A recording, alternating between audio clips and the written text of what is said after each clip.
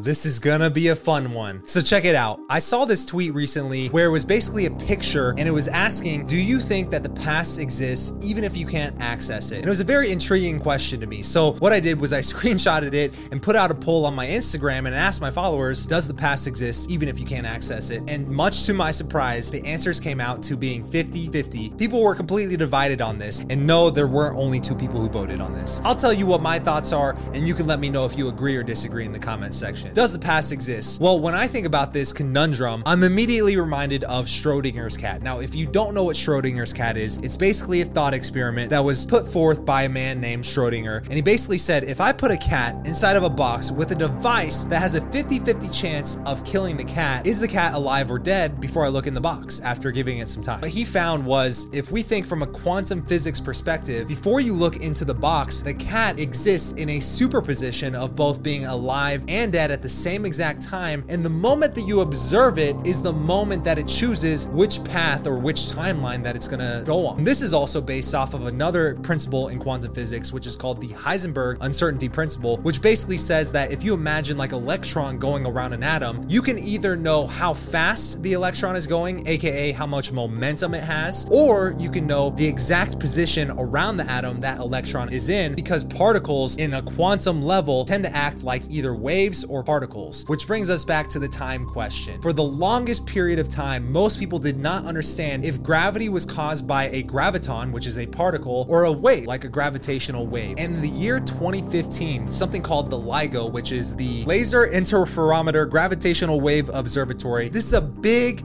freaking facility that was invented and put millions of dollars of funding into just to maybe detect gravitational waves if they did exist. And after they built this thing in the year 2015, they actually did observe a gravitational wave that they concluded was caused by 2 massive black holes billions of light years away. These 2 massive black holes collided, causing this big ripple in the space-time continuum. And after a billion years of traveling, that gravitational wave hit Earth and was finally detected by LIGO. So this is a big moment in history that's relatively recent because it proves not only Einstein's theory of relativity, but it also proves that gravitational waves do exist, and gravity is caused by waves and not particles called gravitons. So let's go back to the time question. When I think about Schrodinger's cat, is that time actually exists in a superposition of all possibilities at the same exact time. And the moment you observe it, that's the moment that it chooses which timeline that you take. Somewhere in the past, the timeline skewed into this tangent, creating an alternate 1985. But the more you know about exactly what's going on and which timeline you're in, the less you know about all the other possibilities out there, kind of like Heisenberg uncertainty principle. So to sum this up, what I believe is possible is that all versions of the future exist simultaneously in a superposition, and depending on the actions that you take right now, that's the timeline that you actually observe and choose and actually experience at the same time. But along those lines, if the past did exist, and if we were hypothetically able to access the past, I believe that you can only access the version of the past that you actually experienced based off the actions that you took. Which brings me to another conundrum that comes up to my mind, which is, what exactly is time?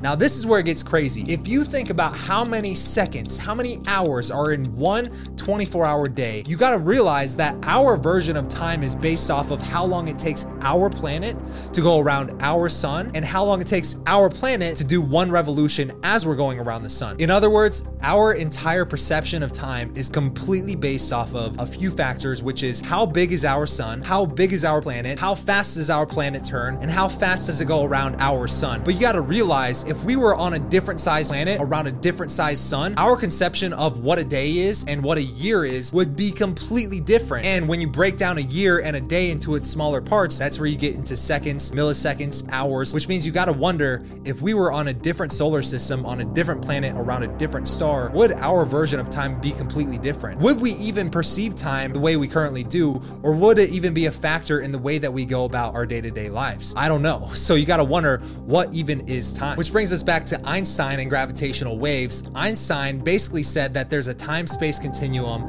that really revolves around the theory of relativity, and it's almost like if you took a trampoline and you put a heavy object in the middle of the trampoline, well, obviously things would start to go towards the trampoline. If you put a ball on there and you were standing in the middle of it, the ball would roll towards you. And he says this warping of the time-space continuum is actually what gravity is. And so that said, if gravity does exist in a wave form, then that's basically meshing time and space in one. And so theoretically, if you had a technology that could harness the power of gravitational waves and could actually manipulate gravitational waves to however you see fit, then you got to think that you probably would be able to access not only the past, but also the future. Sensational.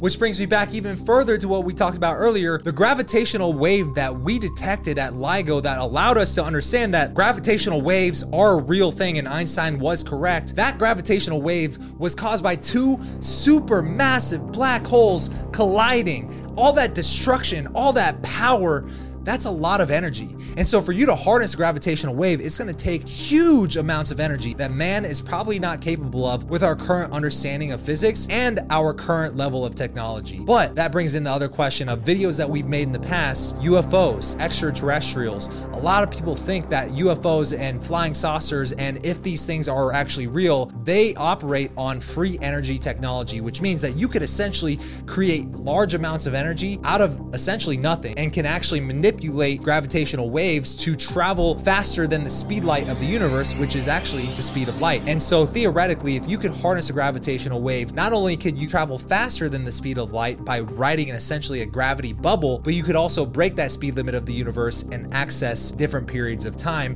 based on wherever you want to ride that gravitational wave, because of the time-space continuum. And so I ask you, do you think that the past exists or not, even if you can't access it right now? My opinion is yes, the past exists, and yes, all versions of the future exist. And if we could hypothetically somehow harness free energy technology or technology that can create a gravitational wave, then theoretically, maybe you just might be able to access the past and whatever version of the future that you want to access. But either way, this is a very mind-blowing conundrum. And if you thought this was mind-blowing, just wait until you see this video right here of 3 videos of UFOs using gravitational wave technology that NASA does not want you to see. Go check out that video.